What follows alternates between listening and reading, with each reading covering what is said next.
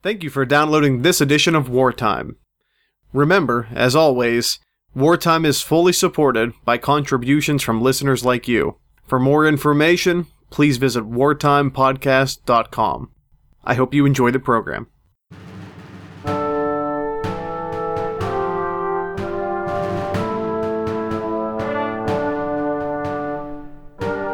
After shots were fired at Lexington and Concord, both British and American forces scrambled for control of the developing narrative. While the King's Empire flooded the city of Boston with troops and supplies, the American rebels surrounded the now occupied city. In preparation for the war to come, the American Continental Congress selected George Washington to be the new commander of the Continental Army, and patriots engaged their own imperial forces at Bunker Hill. In this episode, we discuss the year 1775, Bunker Hill, George Washington, and the invasion of Canada. I'm Brady Kreitzer, and this is Wartime.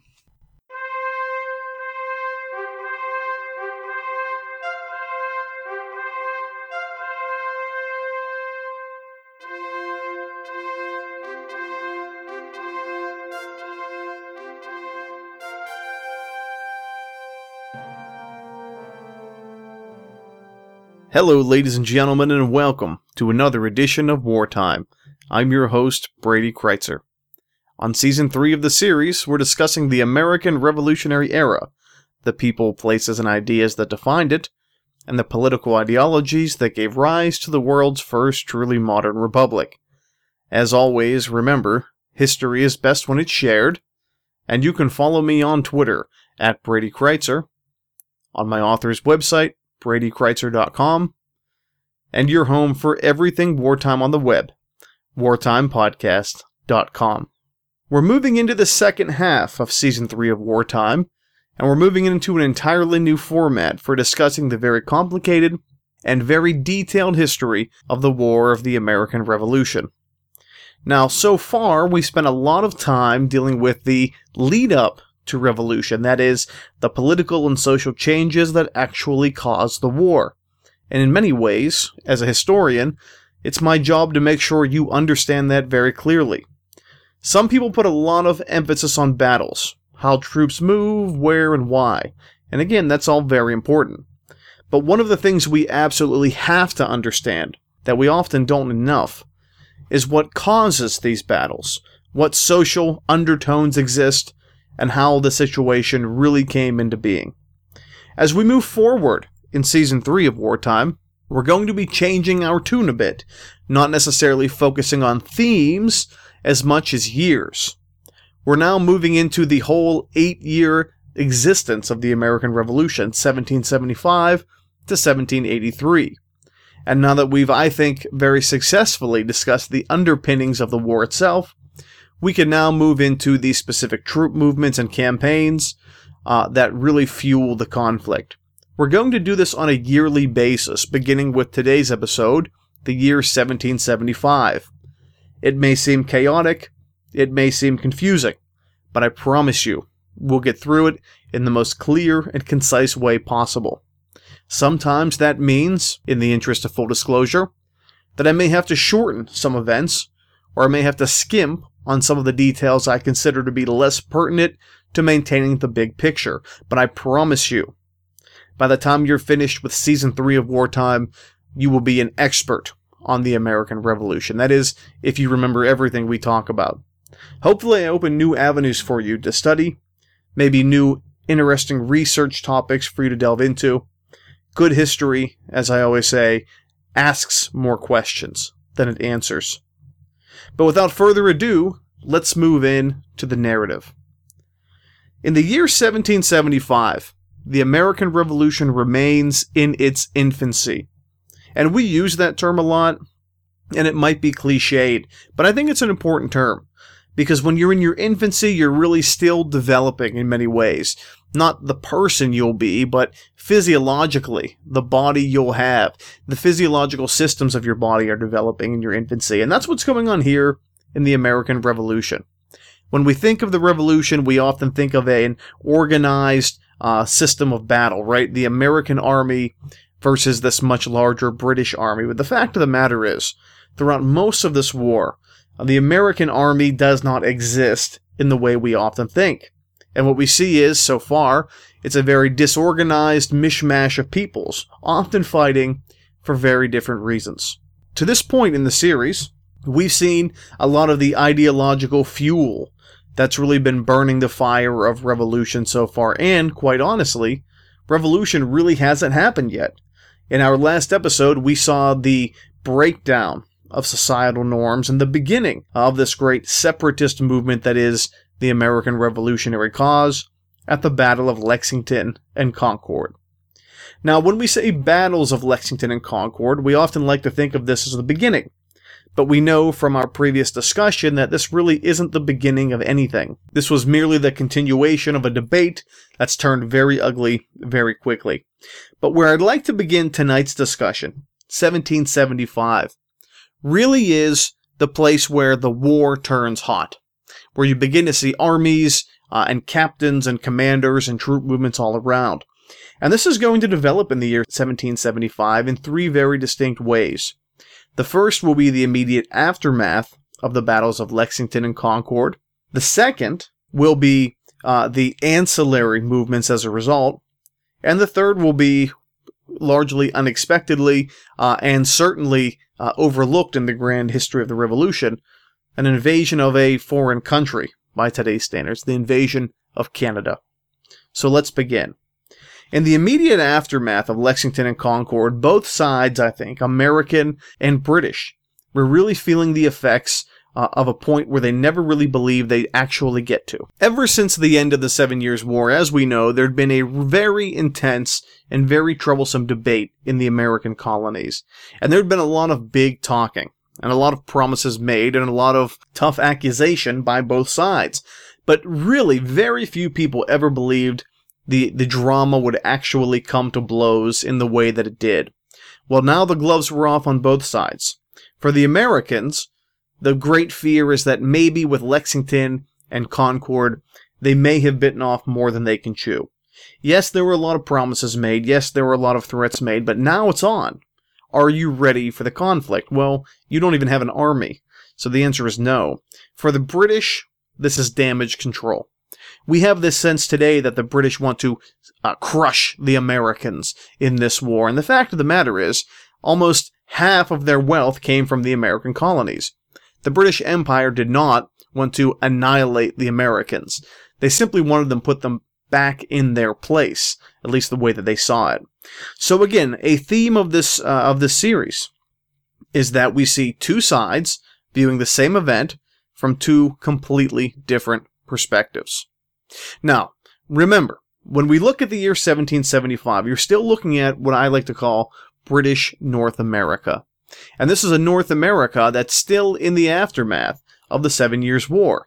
It's a North America that the British Empire has invested the equivalent today of billions of dollars into over the better part of the last 150 years.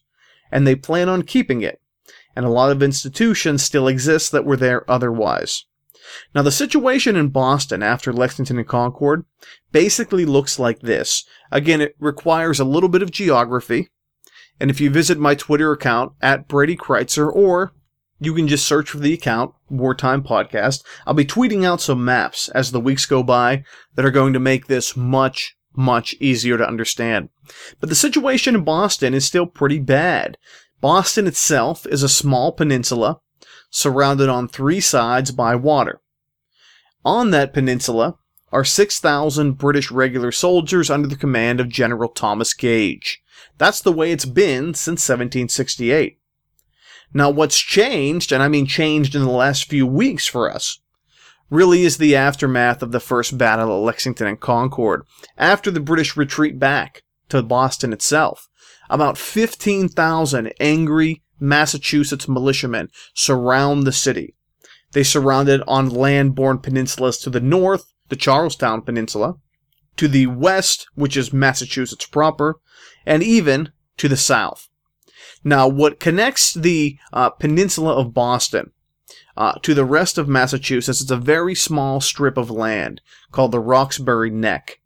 And the Americans, for all of their, enthusiasm, have actually managed to control that neck of land, which effectively isolates the British on the peninsula of Boston proper, and really surrounds them on 3 sides. That should make an American militiaman feel very good.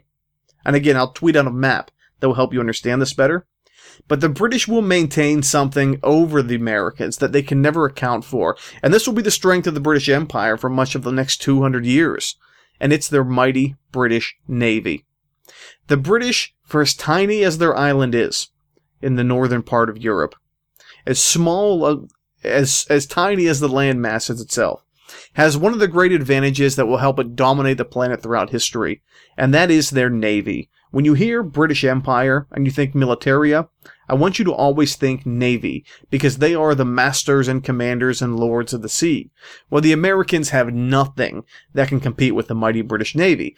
And even though they've surrounded the British in Boston on 3 different sides, they still do not have that naval effectiveness or naval superiority to really make them feel very comfortable and really make them feel like a siege of the peninsula is a realistic possibility. They do as much as they can on the landboard side, considering that A, they aren't really an army, and B, they are horribly undersupplied. I mean, most of the weapons they have are the weapons they had at home. This is not a modern army in the 18th century sense. But it's becoming one.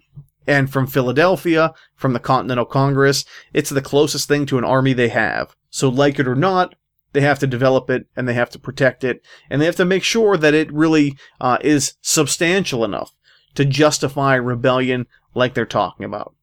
Now, this is the stalemate we have, and we have it for some time. We have it for enough time that the British General Thomas Gage can actually write to England for support.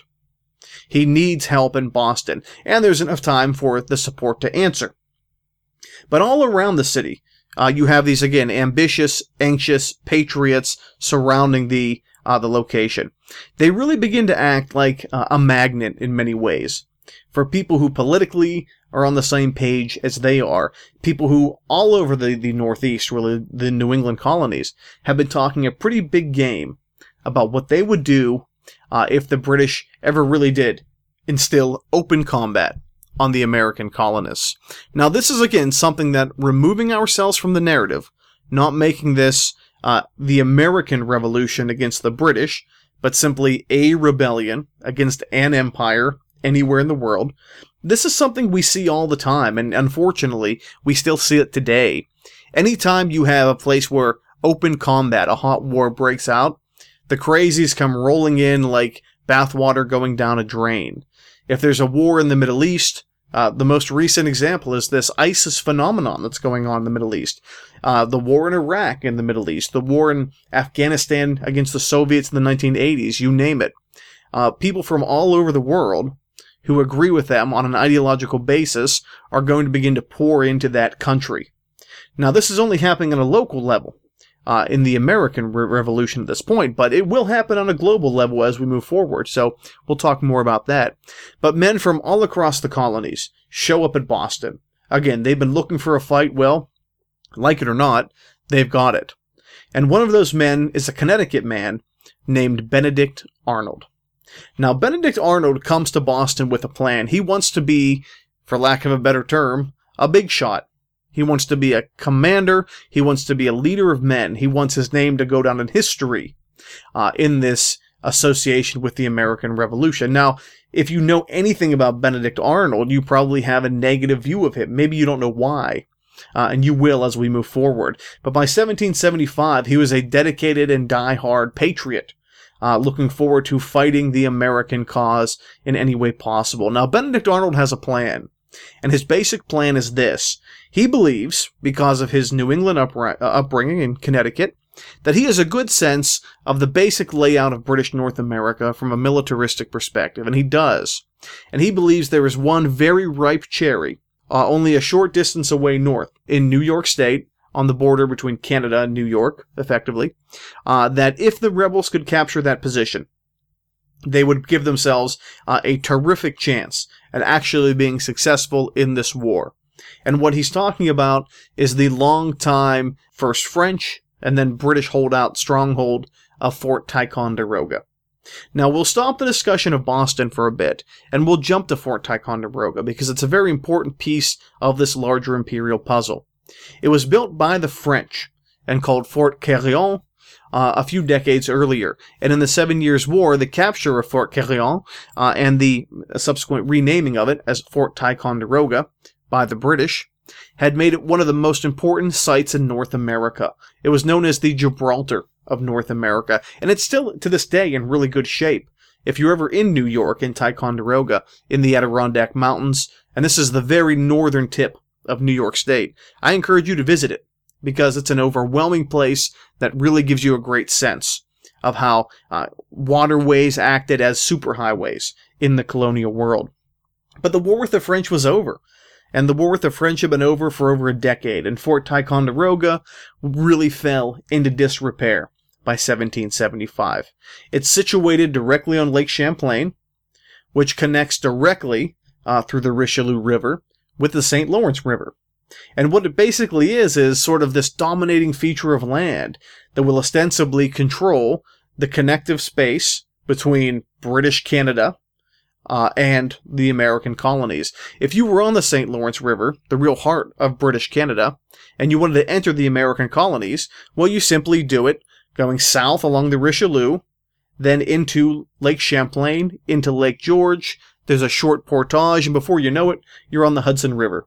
That takes you directly to New York City, to Manhattan Island, and that gives you a direct line. Again, I use this term a lot, but a superhighway into the American colonies. Benedict Arnold knows in 1775, if you capture Fort Ticonderoga, two things will happen. One, you sever that vital British entry point, should the rebellion continue to a point where they need to use it. And two, and I think most pressingly, you capture all of the wonderful cannons and artillery pieces that are just sort of collecting dust at Fort Ticonderoga and have been for the last decade. People in Boston, that is, the rebels surrounding the British, desperately need artillery pieces just like that. And in Arnold's mind, it's a no-brainer to go there and capture them. He believes that there will be a minimal skeleton crew there to protect the fort, and he also believes that they will absolutely positively never expect an attack to come. So for Benedict Arnold, and a capture of Fort Ticonderoga really is, in many ways, a key to the continent, and the key to keeping the American Revolution alive this early in 1775. Benedict Arnold will go to the colonial militia, we can say, of Massachusetts, and he'll make his case. And he actually is given a commission to take a group of men up into the Adirondack Mountains and capture this fort. But the problem is, he's not alone. And of course, he doesn't know that until it's too late. When you look at a map of the United States today, especially the colonial Northeast, you're going to see a few things that stand out. One of them is that the colony of Vermont doesn't exist. It's not there. New Hampshire's there. Massachusetts is there. Connecticut's there. But Vermont doesn't. And there's a reason. The land, of course, is there. But there's actually a dispute between colonies. It's been going on for some time in 1775. Who controls the land that will become Vermont? They are known politically and generally as the New Hampshire Grants, but they're not called Vermont. That's the land we're dealing with. New York wants to control that land. So does New Hampshire. And the people who live in the New Hampshire Grants themselves will take sides as a result. They'll begin to fight each other. It gets very ugly. In a lot of ways, when the American Revolution comes, it kind of brings a lot of the dispute to a close, because now they have a much greater enemy to deal with. Well, one of these people who achieves almost legendary status, fighting settlers in the New Hampshire Grants, is a man that, by name, you probably all know. His name is Ethan Allen. Ethan Allen is a local man who is a roughneck. He has a reputation for being one of the toughest men in the New Hampshire Grants. So much so that he has a group of people with him that are sort of his own private army. He's kind of a warlord, you can say, in that way. They call themselves the Green Mountain Boys. Now, Ethan Allen and the Green Mountain Boys have to this point had nothing much to say about the British and the American Revolution. They are busy sort of staking their claim, battling for pieces of land against their fellow colonists. But when war breaks out, as far as we've seen it, when Lexington and Concord happens, of course, news travels fast. and he understands the strategic importance of Fort Ticonderoga. Now, if you're at Fort Ticonderoga, and you look across Lake Champlain, you're in New York at the time, the other side of that lake is Vermont today. It's the home of these Green Mountain Boys, the New Hampshire Grants. So Ethan Allen will take it upon himself to say, well, I'll capture Fort Ticonderoga in the name of my respective colony, and I'll use my Green Mountain Boys to do it. Well, you can imagine where this is going pretty quickly. Benedict Arnold shows up full of pomp and circumstance, under the impression that he is the conquering hero of Fort Ticonderoga. As he gets there, however, he sees this collection of ragtag rebels, under the command of a man with no commission other than his reputation, named Ethan Allen and the Green Mountain Boys. Well, of course, Benedict Arnold will say, in May of 1775, you can march with us, I'm your new commanding officer. Ethan Allen will say, I have no commanding officer. We're doing this on our own. Now, the long and short of it is this. While Fort Ticonderoga is sitting there, just like a ripe cherry, ready to be picked, it seems like the whole operation may come crashing down because of the clash of egos between Benedict Arnold, who's officially sanctioned by the colony of Massachusetts, and Ethan Allen, who's basically operating on his own because no one will stop him. Well, fortunately for them, and we don't exactly know how this goes down, they agree to some kind of joint command. Of course, Benedict Arnold, in his seemingly endless chasm of hubris and ego, declares that in the official record he was the overall commander in charge. Ethan Allen and his men would say they absolutely were not marching under Benedict Arnold. They were simply marching alongside him. But whatever the histrionics of it, whatever the bickering and name-calling is, what we do see as a result, Fort Ticonderoga is actually taken away from the British by Ethan Allen and his Green Mountain Boys and Benedict Arnold and his militiamen. It's largely a bloodless battle. Again, the men in Ticonderoga really had no idea anyone was going to attack them. I mean, they've been sitting in the Adirondack Mountains for years, never seeing any sort of action at all whatsoever. It's almost like the old Knight Templar in Indiana Jones and the Last Crusade, just waiting and waiting for something, and then eventually you just stop expecting it. Well, that's, of course, a little humor, but these British soldiers had been lulled into boredom over many, many seasons of isolation. Again, with no French threat, what's the problem? There really isn't one. So whenever Ethan Allen and his men and Benedict Arnold and his men capture the fort, it's really just a matter of declaration at that point. In one of the great moments in all of American history, just in terms of having great quotes, we actually see the capture of the fort. Ethan Allen will go inside the fort. It's still intact. It's been rebuilt and it's been restored. He'll knock on the door of the British captain in charge, and he will ask for the surrender of the fort, quote, in the name of the great Jehovah and the Continental Congress. That's what he'll yell out. And of course, he's doing this, whether he really said that or not, I guess we'll never know. But to build this sort of legendary status in the American Revolutionary Movement. Whatever the case, Fort Ticonderoga fell. As strong as the fortification was, it had really fallen into a state of disrepair in many ways, because the French threat had been gone for the better part of 2 decades. But the Americans are to be taken seriously with the fall of Fort Ticonderoga. I think if we can seek out any meaning for it, they've captured a major British fort. And if you are the British Empire, this is not something that's going to sit very well with you. You know that Lake Champlain, Lake George corridor is your key connection into the American colonies. And you know that as little value as Fort Ticonderoga had for much of the last 2 decades, you do need to protect it now. And of course, the American rebels now possess it and its plethora of weapons, artillery, ammunition, gunpowder, and cannons that sit on board. So, this is going to be one of the real big jumps of the podcast. Again, when we're doing it by a yearly basis, one thing you have to understand is that the American Revolution is a global conflict. Even though we don't often think of it, we're going to leave Fort Ticonderoga and we're going to jump back to Boston. And there might not be an artistic or articulate way to do this, so I guess suspend your disbelief. You've come this far to download the podcast, we're moving back to Boston. So again, reset in your mind. But again, around Boston, you have these 15,000 people, largely undersupplied, certainly underfunded, but anxious to fight. But you also have 6,000 British soldiers on the peninsula of Boston itself that are really anxious as well. It's a bad scene. Now, immediately after the situation at Lexington and Concord, Thomas Gage, the commander of all British forces in North America, wrote back to Britain for some help. He needed support, and especially after being surrounded, times were going to be pretty desperate. Now, for Thomas Gage, remember, even though he's surrounded on 3 sides and completely on the only land-borne connection back to Massachusetts itself, the Roxbury Neck, he still had the mighty British Navy at his disposal, and that meant he could receive communications, supplies, and men from England literally with nothing impeding their process.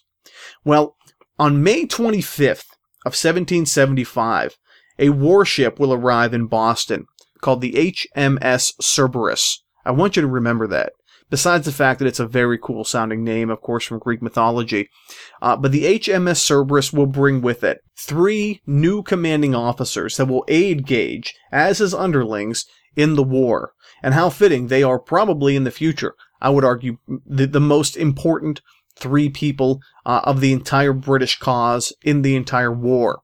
They are Sir Henry Clinton, John Burgoyne, and William Howe. Each one of these men are like the power players of the British military in North America in the American Revolution. William Howe, Henry Clinton, John Burgoyne.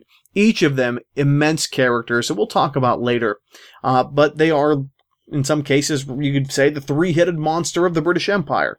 That's why the HMS Cerberus, of course the 3-headed beast from Greek mythology, is such a fitting ship for them to arrive. But when they get to Boston, they all generally agree something has to be done. They've got to break out of the peninsula. And they begin to make plans to do so. Now, there's a few different plans going around. Again, Gage is in overall command. But these are 3 huge personalities: Burgoyne, Clinton, and Howe. And they really don't agree on much. And as you'll see, the competition between Howe and Clinton will tear the British Army apart at a very vital time in only a few months. But the general belief is that the British can charge the Roxbury Neck. That is, that small piece of land that connects Massachusetts to the Boston Peninsula itself, and be successful. But a lot of squabbling between these men slows things down greatly. Word gets out of Boston via an American spy that such a venture is going to happen, and the Americans begin to take the opportunity to address the issue on their own. Now, again, I'm going to tweet out a map of this week, so if you can follow at Brady Kreitzer, or even search for Wartime Podcast on Twitter, you'll find this and more that will help you visualize all of the events we're discussing tonight. You're going to see that just north of Boston, again, north of that Boston Peninsula, across a small mass of water, is a peninsula called the Charlestown Peninsula. At the very southern tip is Charlestown itself, but as you go further back, there are 2 fairly impressive, but not overstatedly large hills. The first, just above Charlestown, just north of it, is known as Breed's Hill, and the second, just north of that and a little bit west, is called Bunker Hill. And this peninsula, in the minds of the American militiamen at the time, is their best chance to meet and defeat the British Army of any they have.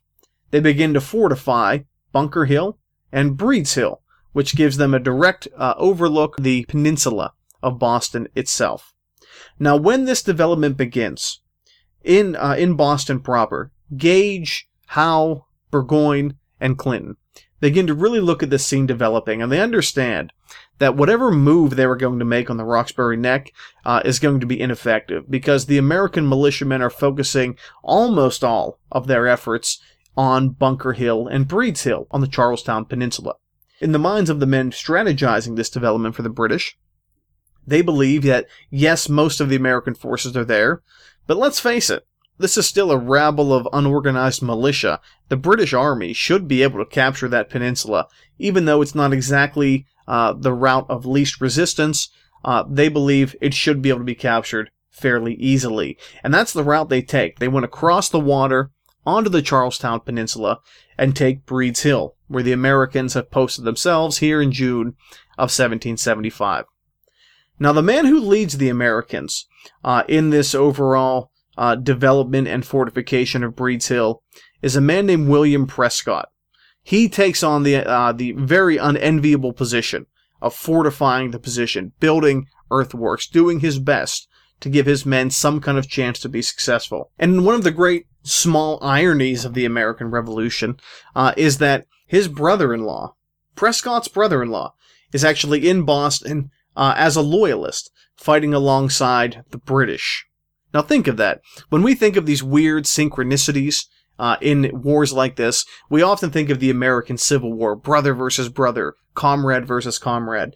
But in many ways, the American Revolution, because it was a political war early on, and we know how fickle politics can be, even despite family blood, in the American Revolution, we see these synchronicities all the time as well.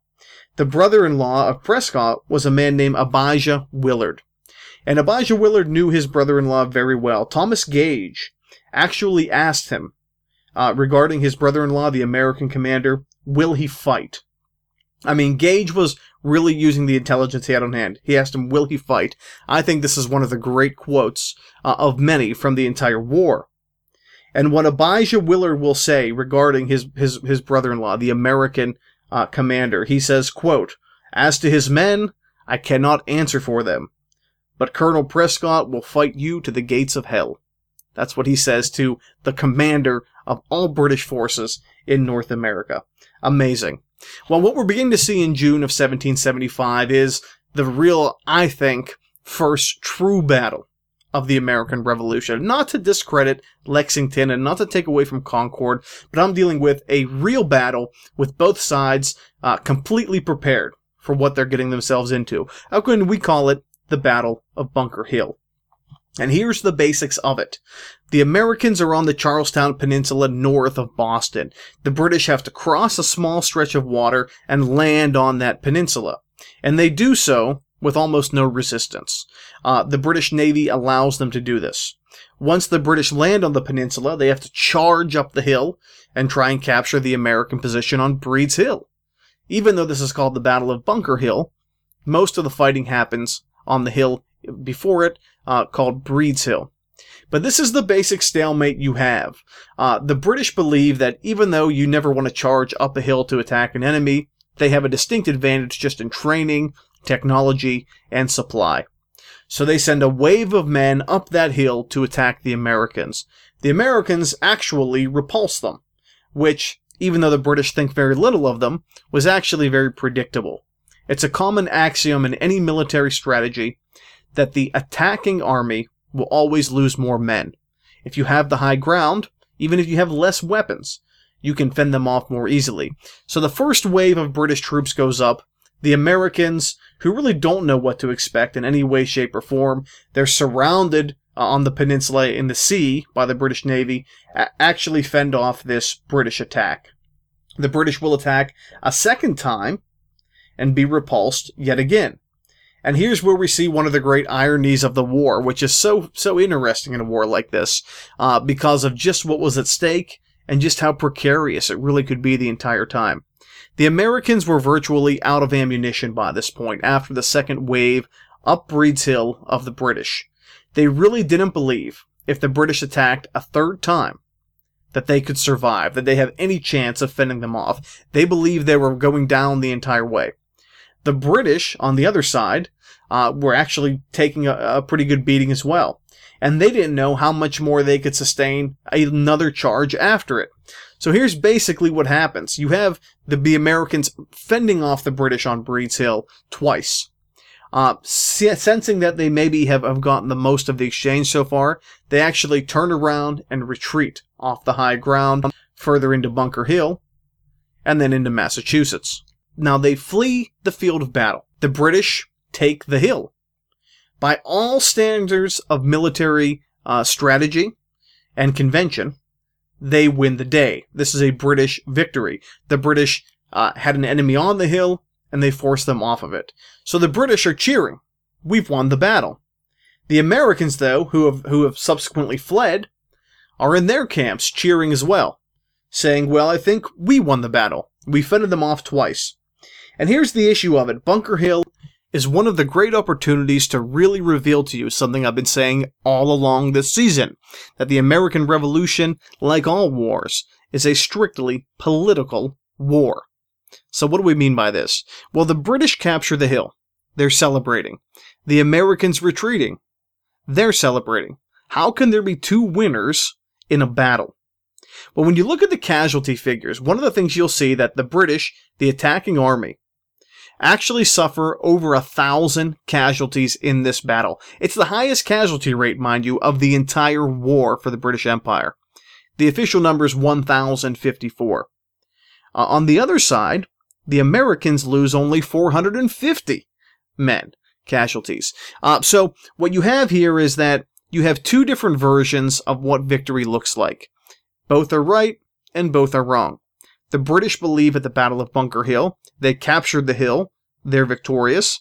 The Americans believe, because we killed more than twice as many of them as they killed of us, that we're the winners. Even though we gave up the hill, this was never a battle about a hill. It was a battle about vanquishing your enemy. Who's right, who's wrong? Well, they both are. And this is the political nature of the war. Both sides really need a victory here. And both sides claim that they'll have it. Now, the Americans at Boston are not an army, but they have the makings of an army. And in their mind, at least in the minds of some, they've just defeated the big, bad, all-powerful British. But they don't have a commander. Now, when we go to Philadelphia, one of the things we'll see with the Continental Congress is, I feel, they really don't know how to deal with the events of June of 1775. They've seen the Americans face off officially on the field of battle now 3 times with the British, the biggest being the Battle of Bunker Hill. And whether they were prepared for it or not, they won. There was a victory there. So what do you do? Well, if the militiamen, the irregulars, the insurgents, the rebels, whatever you want to use, surrounding Boston are an army, they're going to need a leader, and they're going to need a leader fast. The American Continental Congress will take it upon themselves to appoint that leader, and the man they pick is the tallest man in the room. He's the man wearing a military uniform to a convention of politicians. He's one of the only men who actually served in the military before, and of course, his service was in the Great 7 Years' War on behalf of the British Empire. And it wasn't a especially outstanding service either. The man they pick is the Virginian George Washington. Washington, of course, not to belabor this point, will be a member of the Continental Congress. He's been one of the leading voices of separation in the Continental Congress from the Virginia delegation. And he's a man that actively lobbied fairly hard for this job. Again, the day they were taking the vote, he wore a military uniform. He's 6'4". You're not going to miss the gesture.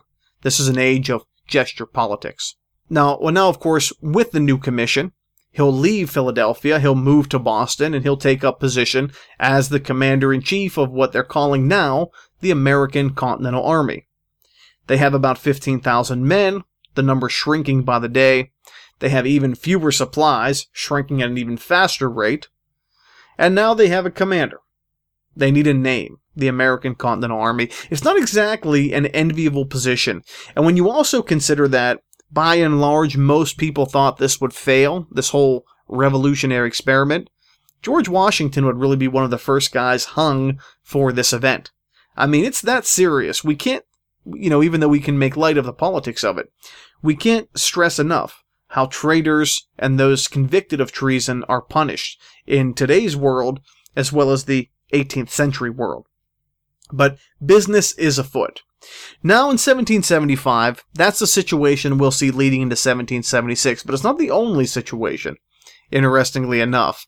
Remember Benedict Arnold, the man who wanted so desperately to be the hero of Fort Ticonderoga, and I'm sure, much to his chagrin, had to share the glory with Ethan Allen earlier that year.